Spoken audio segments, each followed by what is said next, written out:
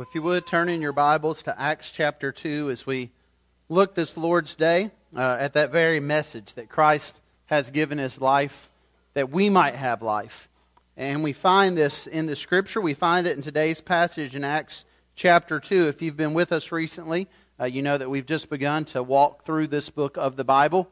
And as we walk through Acts, what we've seen so far is Jesus made a promise to His followers that the Spirit would come, and we looked last Lord's Day at how the Holy Spirit came at Pentecost, and that image of wind and fire. We looked at how all throughout the Scripture, from the beginning in Genesis up until Acts, we see this consistent message being unfolded of how the Spirit would come, the Spirit who gives life. The Spirit would come, that image of fire, the very presence of God would indwell believers. And today, we're going to look at Acts chapter 2, beginning in verse 14, where we now have Peter preaching to the crowd.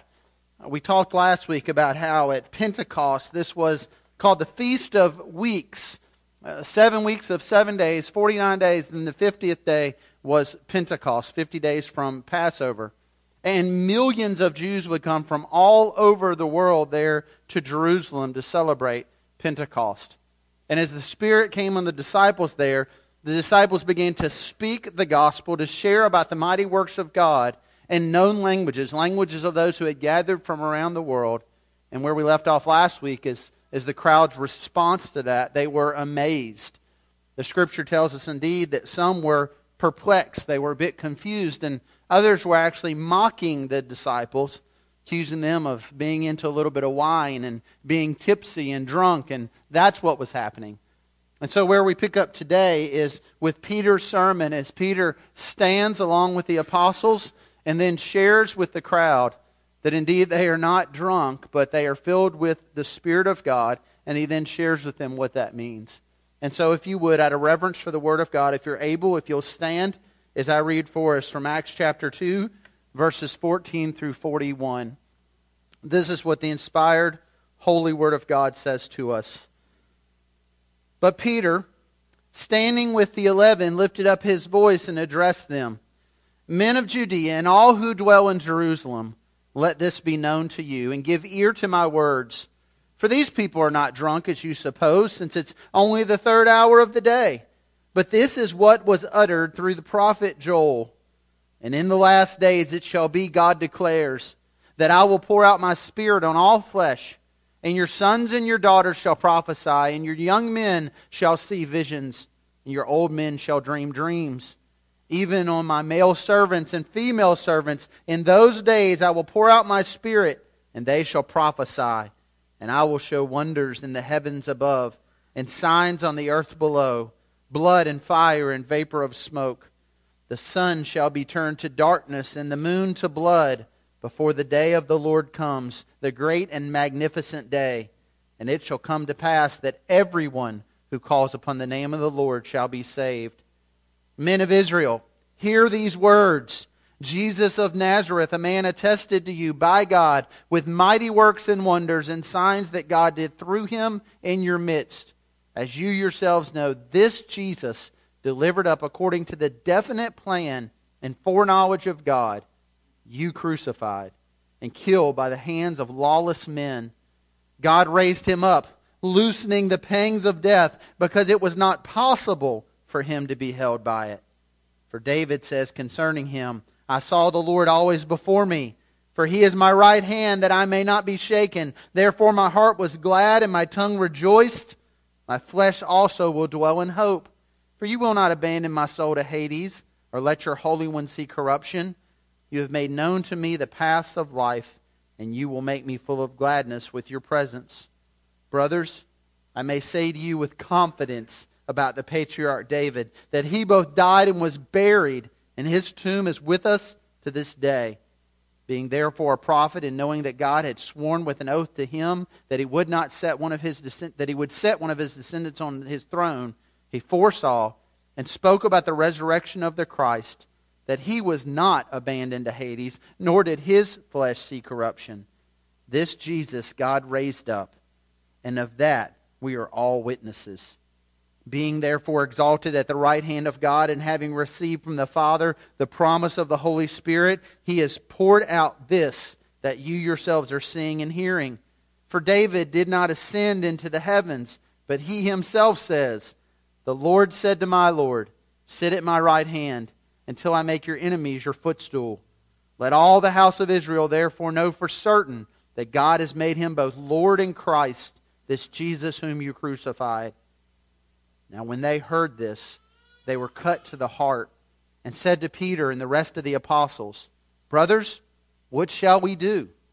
And Peter said to them, Repent, and be baptized, every one of you, in the name of Jesus Christ, for the forgiveness of your sins, and you will receive the gift of the Holy Spirit.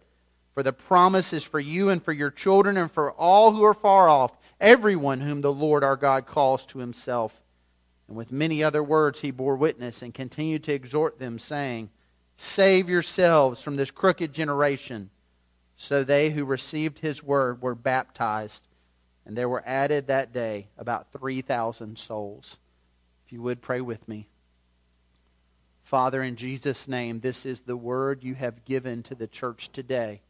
Would you bless it as we study it? Would you help us to see the gospel in it? Would you help us, Lord, as we seek to apply it to our lives? We pray for this in Christ's name. Amen. You may be seated.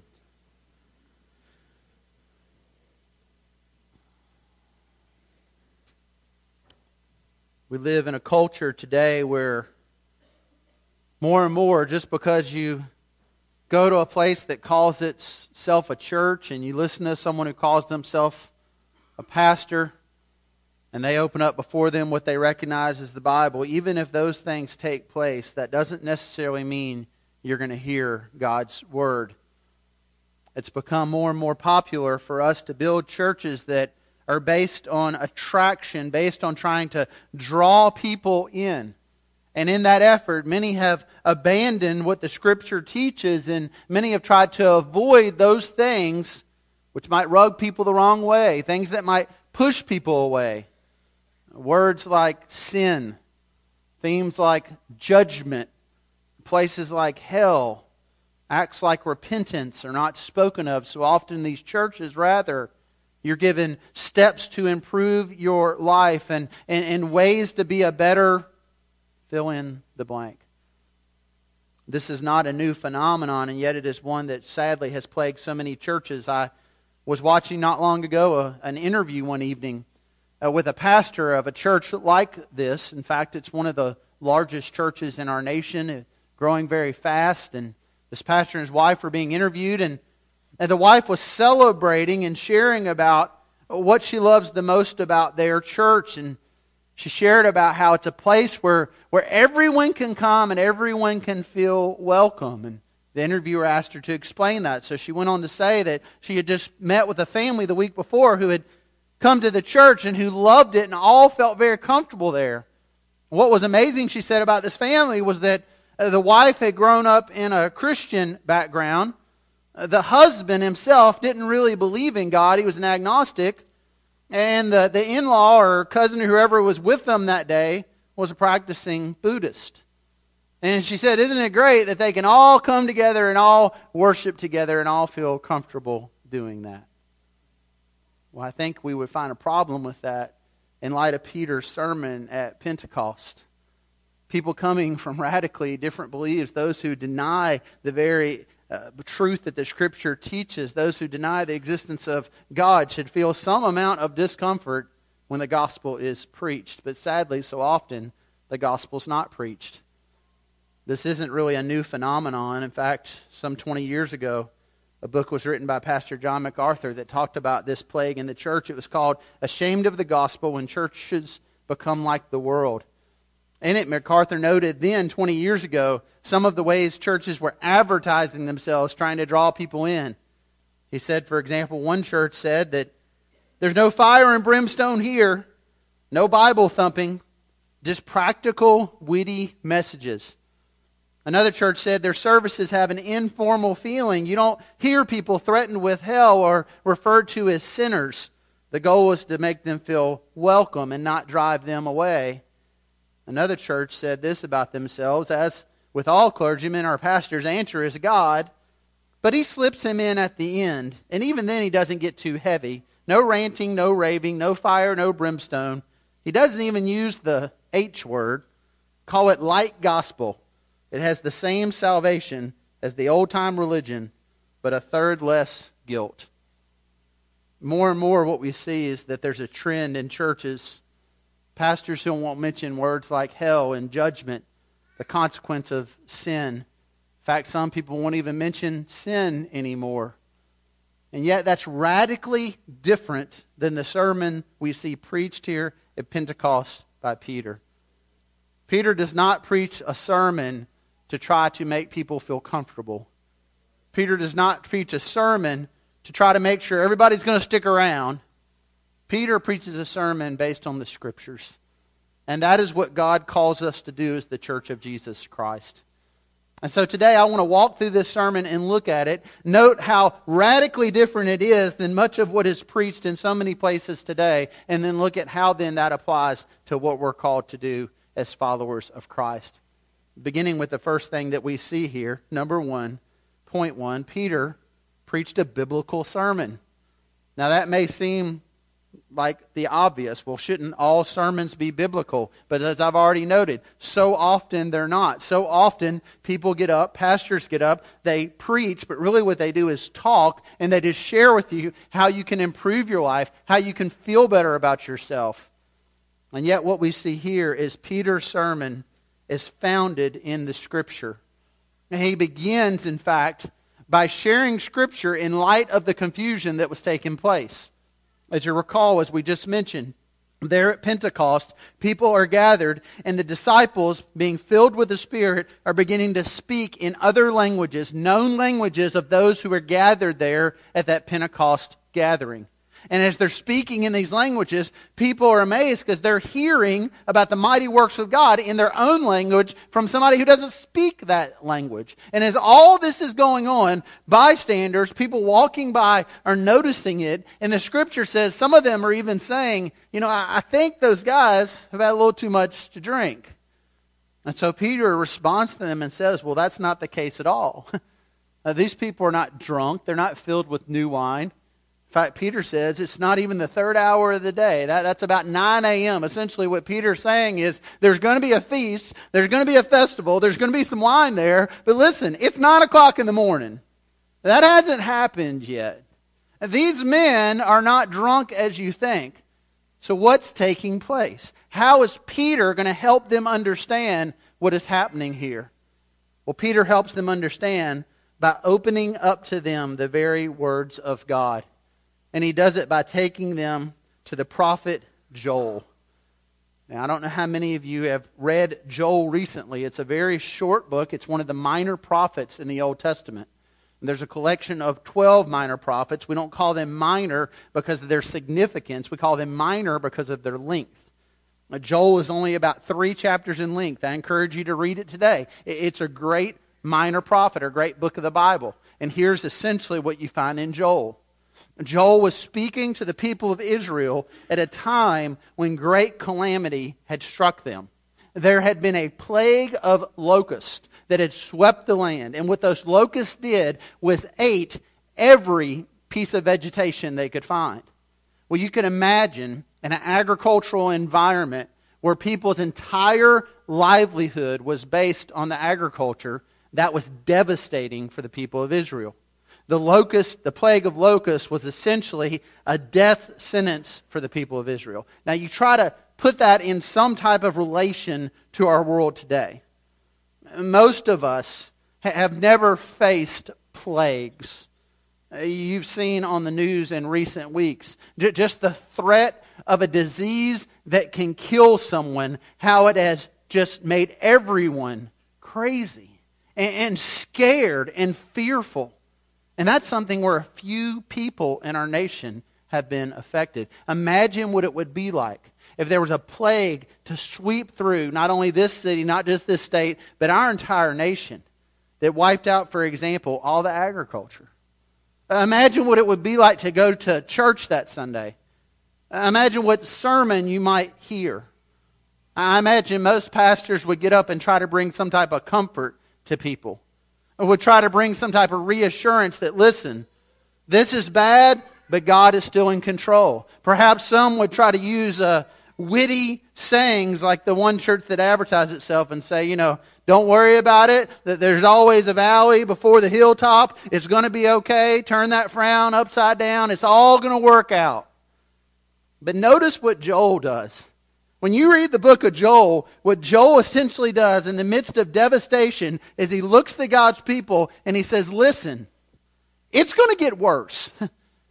This plague that you faced is just a foretaste of the total and utter destruction that's going to happen to the nation of Israel if we don't repent. He looks to grieving, mourning, suffering, hurting people, and he says to them, not feel better. He says to them, it's going to get worse if something doesn't change. Something's going to happen if we don't repent. And he says to them, we need to turn from our sin and our wicked ways, and we need to repent. And then he tells them a great promise. He says, listen, the day's coming when God's going to restore everything. The day's coming when not only will this plague be reversed, but there's this promise of the day of the Lord. And when the day of the Lord comes, Joel says, the Spirit of God is going to dwell here. He's going to indwell the followers of God. And he speaks towards that day. And so Peter faces that crowd who is suspicious that these men are drunk. And he says they're not drunk. They're filled with the Spirit. And this is exactly what Joel was talking about. Now, how was Peter able to connect those dots? Do you think Peter that morning got up and said, well, I think I'll read the scroll from Joel today, and I think I'll preach on that?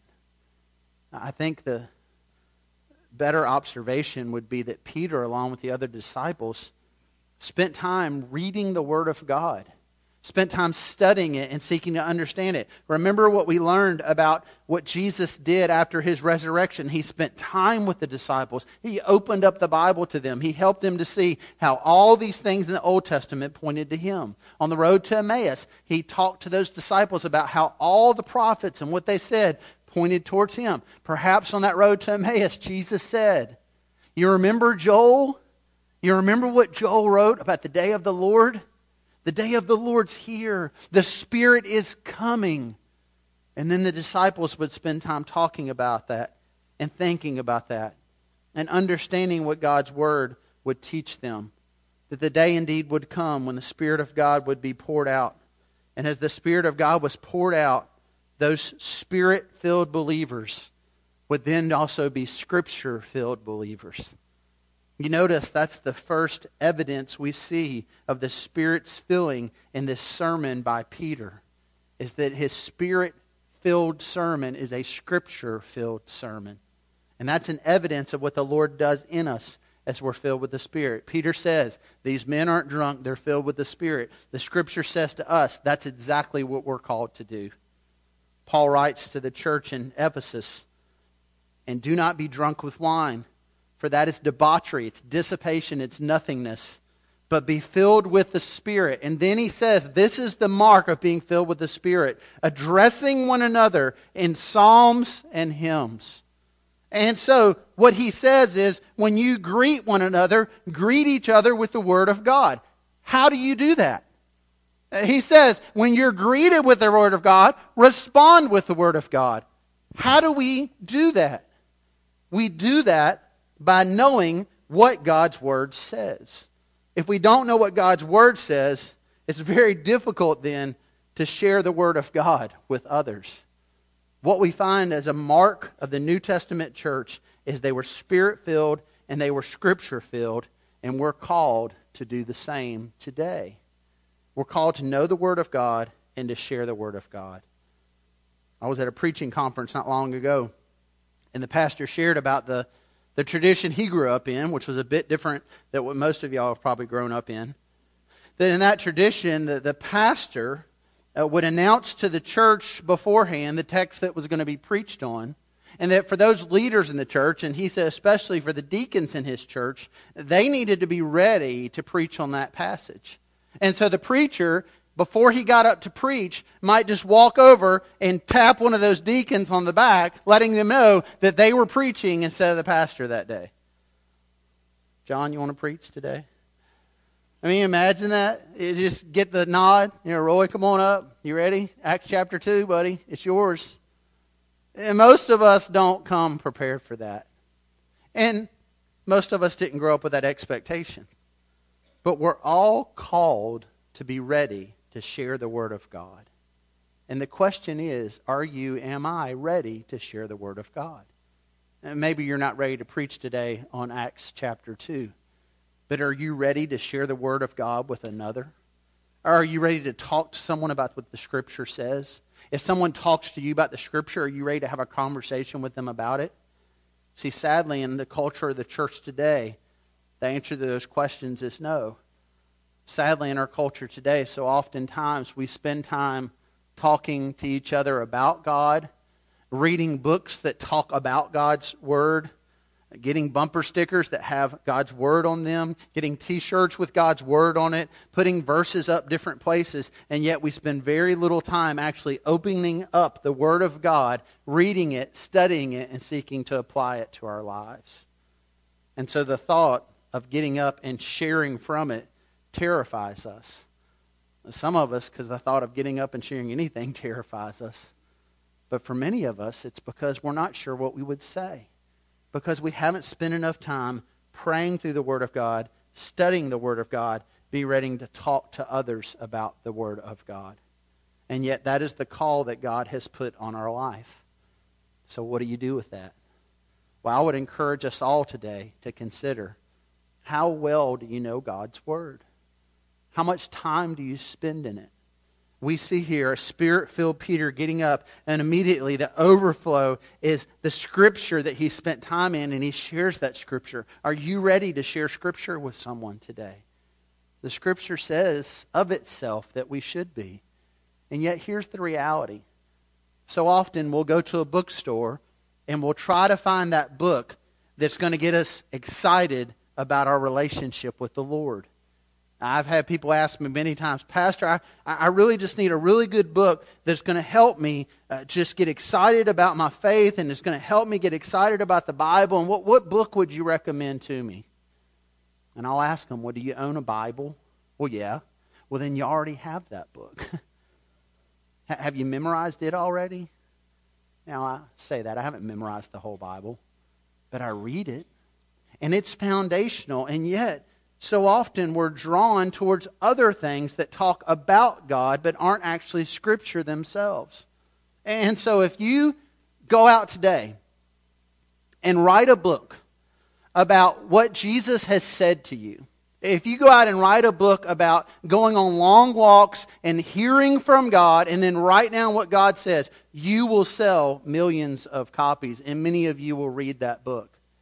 And yet this book we have in front of us is the very Word of God, where Jesus has indeed spoken, and we spend so little time in it. How do we change that?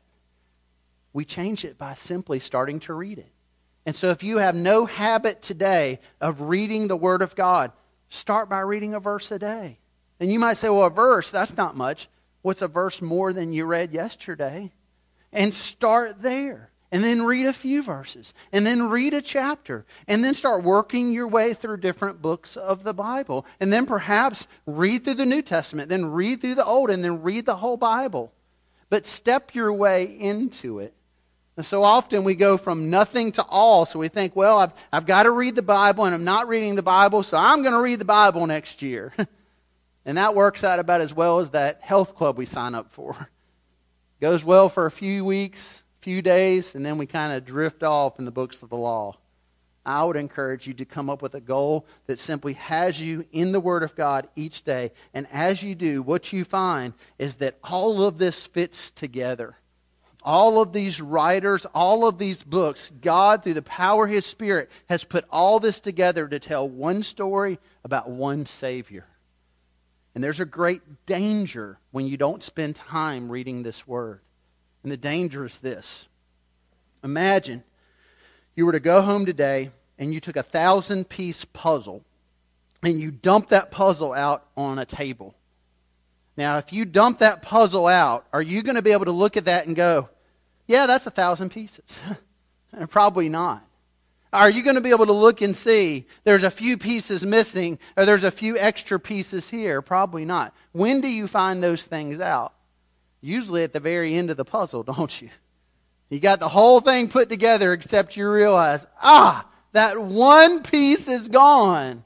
Or maybe you start to get it put together and you're like, where do these extra 5 pieces come from? You don't know whether you have more or less until you put the pieces together. And that is the exact situation we are in with the Word of God today. So often, we look at God's Word as a bunch of pieces. So here's something I learned in Sunday school when I was a kid. And here's something from a sermon I heard preached one time. And here's something I read one time. And it's a bunch of pieces. And the danger there is we are easily deceived when someone comes along and they say, oh, that piece there, that's not true. Oh, you need these extra ones. Oh, you know what? Here's an extra revelation in addition to the Scriptures. You need to put some of that in there. Oh, you know, that part about Jesus really being God, let's take that out. And we look at that table and we don't know the difference because we've never tried to put the pieces together. Friends, we put the pieces together by simply sitting down on a consistent basis and reading the Word of God. And we see the significance of that in Peter's sermon. It was a biblical sermon. We see point 2, he preached a Christ-centered sermon. Here Peter tells the people gathered at Pentecost that the prophet Joel said the day was coming when the Spirit will come. And notice what he said in verse 21. And it shall come to pass that everyone who calls on the name of the Lord will be saved. And then Peter goes on to say, let me tell you what the Lord's name is. His name is Jesus Christ. And he goes on to explain to them about the lordship of Jesus. But notice how he does it. He doesn't try to make any friends here. He doesn't try to make them feel comfortable. He basically says this. Hear these words. Jesus of Nazareth, a man attested to you by God with mighty works and wonders and signs that God did through him in your midst. As you know, this Jesus, you crucified him. He was put on the cross by your hands. He points to them directly and says, you are guilty of crucifying Jesus.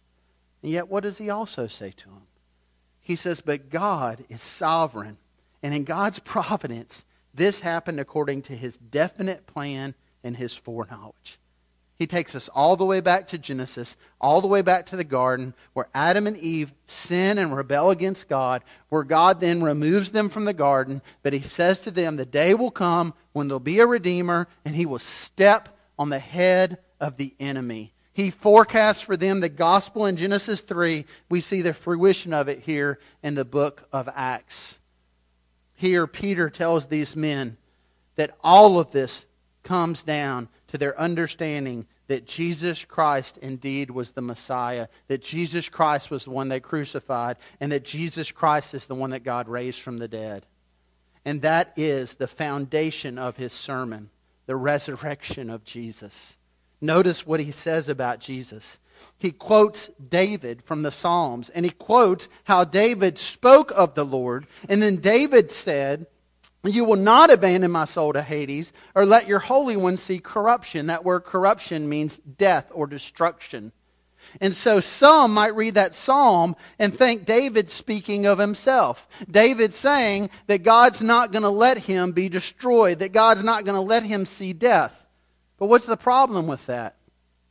Peter says the problem is David died. And David's bones are buried in a tomb. Peter, in essence, says, listen, David's dead. His bones are in a tomb. If you want to go with me right now, we can go see him. And so he says David is speaking of one who would not be conquered by death. He's speaking of one who indeed himself conquered death. He's speaking about the Holy One, the Messiah. He's speaking here about Jesus. And he says, that's why you need to respond to Jesus. Because Jesus has indeed conquered death. And Jesus has indeed been resurrected and risen from the dead. And in essence, Peter's saying here, That is what our faith rests on. And friends, that is what our faith rests on. I remember a seminary professor teaching about the resurrection and sharing a story of how one day he had a student come to him, and this student was very troubled. The student said he was really wrestling with his faith and struggling in his faith, and he just wasn't sure that he was qualified to be a minister because of some of the things he wrestled with. And so the professor said, well, tell me, what is it you're struggling with? He says, well, I'll say this. He said, if somehow archaeologists found the bones of Jesus buried in a cave, and they were able to prove these were the bones of Jesus, he says, I'd probably go out and get drunk and live like a wild man.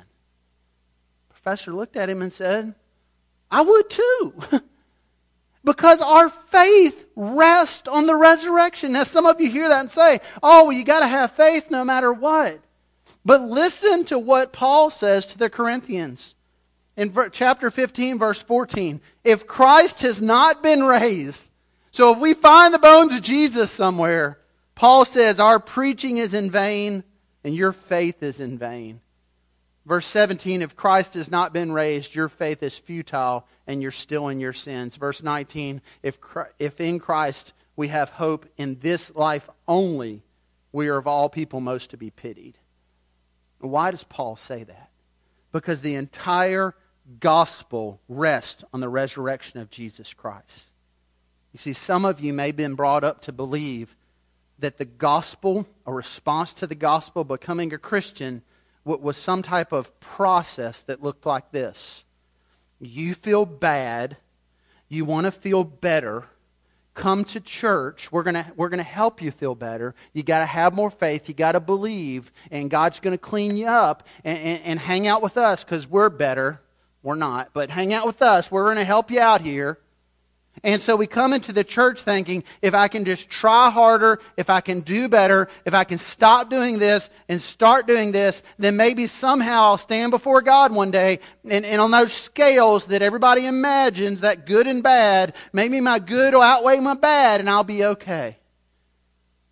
That is not the gospel of Jesus Christ. The gospel says, on your best day, on my best day, we are worse than we can imagine that we are. The gospel says no matter how hard you try and I try, we can't make ourselves good. Now you might think, well, Pastor, I'm doing pretty good today. I'm not doing what this other person's doing. You might look around and think, well, that one over there, not like that one. I'm not going to say look to the front or back row because that bit me last time I said it because people really thought I was talking about somebody. So imagine it this way. If you think that you indeed are going to somehow earn merit before a holy God with your works, if you think that you're doing pretty good in your own efforts, imagine this. What if somehow, I've used this illustration before, what if somehow I was able to take this microphone here today and somehow we could hook you up to a device where this microphone could actually translate your thoughts so that we could all hear them audibly. And I said, you know what? I'm going to give you $500 if you'll hook up to this microphone for just 30 minutes. Let us all hear what you're thinking for 30 minutes. Anybody want to do that today? I wouldn't do it for $5,000 for 5 seconds. Well, why is that? You know what you think. You know on your best day, you know how you can sit down and read the Word of God, and then something comes in your head that's wicked, and you think, why am I even thinking that? You can be driving down the road and all of a sudden something comes in your head that you did 30 years ago and you're like, why can't I forget that? That reminds us of how utterly lost and depraved we are in our own efforts, that no matter how hard we try, we can't save ourselves. And so here Peter says, listen, we crucified the Christ, but there's hope in the resurrection. Because in the resurrection, Christ did not say, try harder, work harder. Christ said to us in the resurrection, I will get on that cross that I don't deserve, and I will die for the sin that every one of you has committed, and then I will give you my righteousness that you don't deserve. We deserve a death we don't get, and we receive righteousness we don't deserve. It's a pretty good deal for us. And it's the great exchange that takes place in the gospel of Jesus Christ. But it doesn't happen on its own.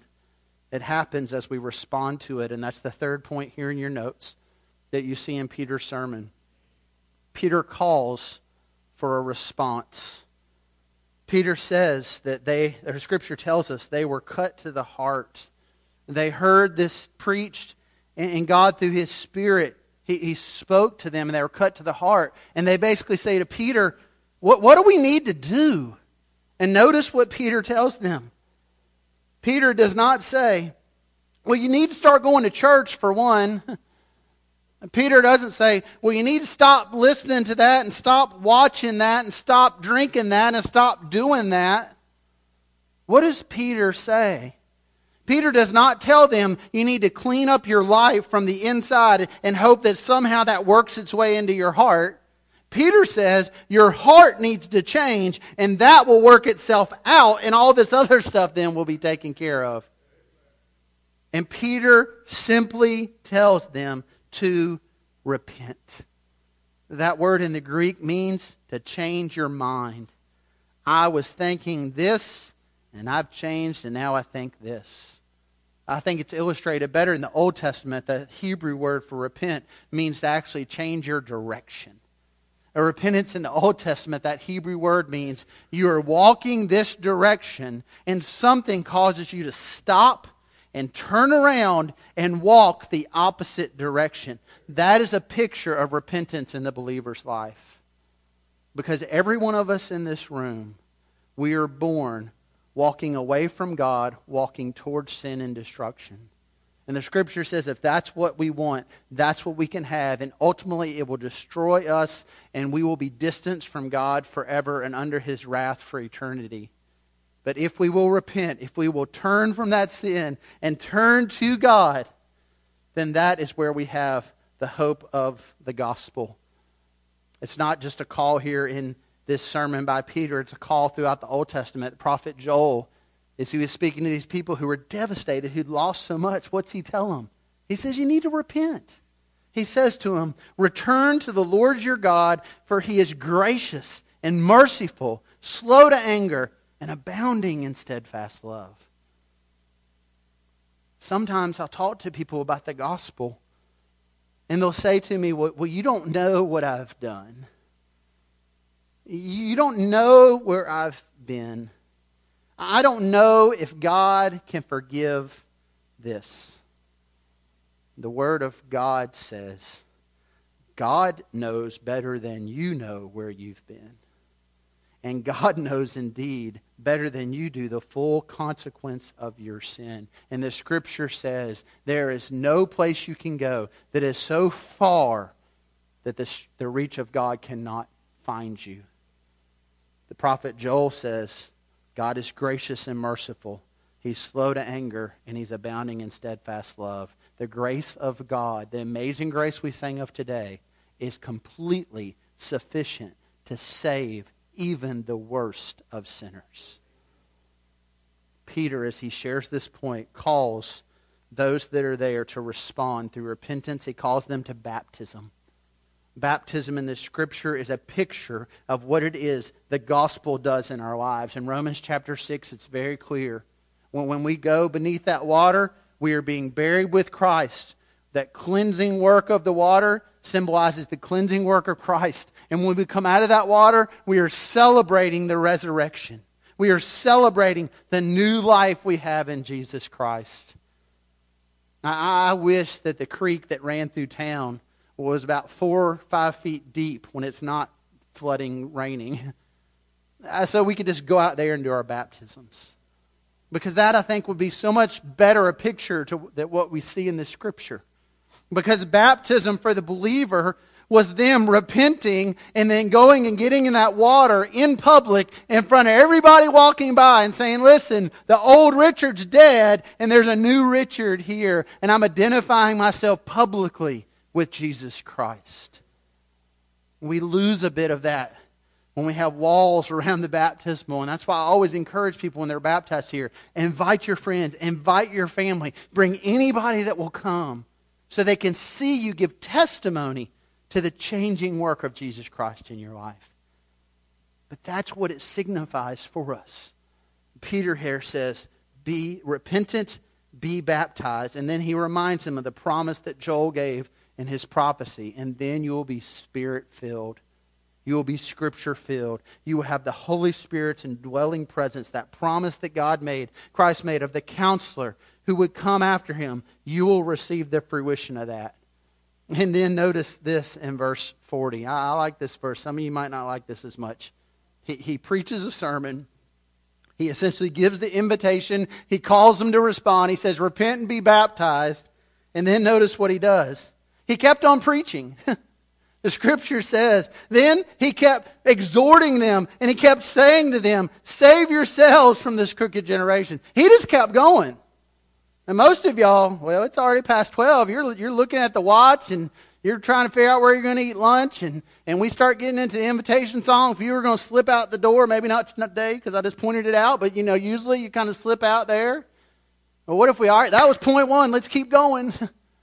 Now, what Peter's doing here is not what some of you may have experienced in a church before where the pastor's just going to keep offering that invitation until someone eventually comes, just as I am, 12th time, 13th, and finally someone in the back says, okay, I'm hungry. I got to come forward because I'm never going to get out of here. That's not what Peter's doing. Peter is so overwhelmed with the reality and the need of the gospel that he will not stop speaking of the Lord. He is so burdened for the people that are there. He realizes that apart from repentance and faith in the Lord Jesus, they will spend eternity in a very real hell. Peter is not afraid of the words that so many are afraid of today. The H word. Sin. Judgment. And yet the Scripture speaks so clearly of these things. And when we don't speak so clearly about them, it's no wonder we never talk to people about our faith. Because maybe we think if we don't talk about judgment and hell, maybe it just doesn't exist and they'll be okay. The Scripture says that there is only one way that we will spend eternity with God in heaven, and that is through Christ His Son. Peter here reminds us of our need to repent, and then we see evidence of repentance in verse 41. Those who received His word were baptized, and there were added that day about 3,000 souls. That's a pretty good day. How was church today? Well, we had 3,000 saved. How about you? Well, 3,000, that's pretty good. We look at that number and we think, wow, look, 3,000. I was talking with someone this morning and we were talking about how at Pentecost, we don't know the exact number, but historically, chances are in Jerusalem during this feast, there were millions of people. Now, certainly millions could not hear Peter and the other apostles preaching, but chances are more than 3,000 did. And this is what we see consistently in the Scripture. We see Jesus Himself bearing witness to the gospel and people not believing. And that should remind us of something, and that should wake us up to something, friend. It is entirely possible for you and I to sit in this church from the time we are born until the time we die and hear the gospel preached and think we're okay and serve on committees and teach classes and speak about the gospel. It is entirely possible to do all that without ever having truly repented and turned from our sin. Jesus Himself says this. He says, one day there's going to be people who stand before Him and they call Him Lord. And they say, Lord, remember that time we cast out demons in your name? That's pretty good, wasn't it? Lord, you remember that time that we performed miracles in your name? Wasn't that amazing? And the Scripture says, Jesus Himself says, on that day I will say to them, I don't know who you are. Depart from me. And that, to me, is one of the scariest passages in all the Scripture. Because it reminds me, I can preach this gospel every Sunday. I can counsel from this book every day of the week. And I can not know Jesus. I'm not asking you today about your Sunday school attendance. I'm not asking you if you're a lifelong member of this or any other church. I'm asking you, have you truly turned from your sin? Have you truly repented? Have you followed through with that in obedience to the Lord through baptism? Do you have a desire to read the Word of God, to tell others about Him? Is the fruit of the Spirit of God in your life? Or today, are you just going through the motions you go through every Sunday? You can go through those motions and be fine with us today, but you won't be fine before the Lord one day. And I'm a lot more concerned about that day than I am about what people here think about you today. And so I would ask you to consider, have you truly responded to the gospel of Jesus? And if you have, that's great. But are you telling others about that gospel? See, every one of these 3,000 had a name and a face and a family.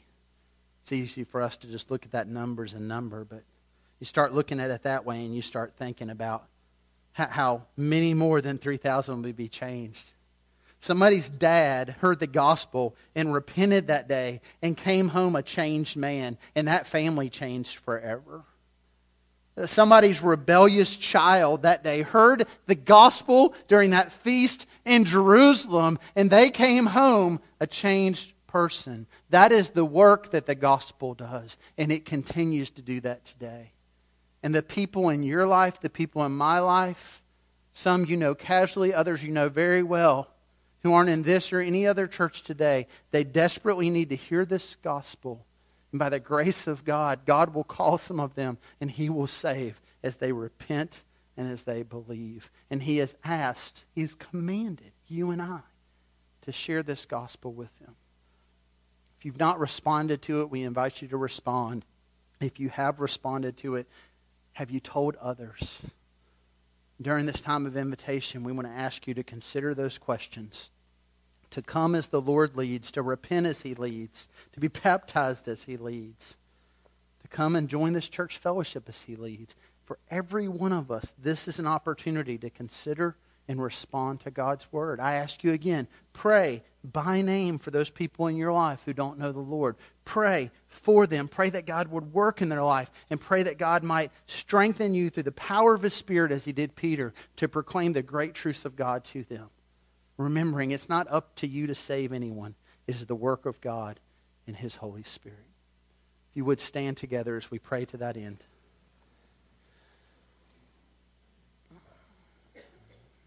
Father God, we do ask in Jesus' name that you would do a work that only you can do. Lord, that through the power of your Spirit that you would draw us to repentance and faith. And for any here who's yet to confess Christ, Lord, I pray that you would work through your Spirit in their life and that you would show them their desperate need for salvation. Help them to understand, Lord, that Christ has paid the penalty for them on the cross and they need to repent and call Him Lord. And Lord, for those of us who have, would you burden us, would you overwhelm us to be people of your Word, who not only read it and study it, but share it with others. Lord, would you remind us, not just today, but every day, this week and next week and those weeks to come, of those people you've put in our lives who desperately need to hear the gospel. And Lord, would you burden us that it's our responsibility, it's not someone else's. We can't pass that buck to another. But Lord, we need to go to them and talk to them. Lord, would you help us to see that need during this time of invitation? We pray for this in Jesus' name. Amen.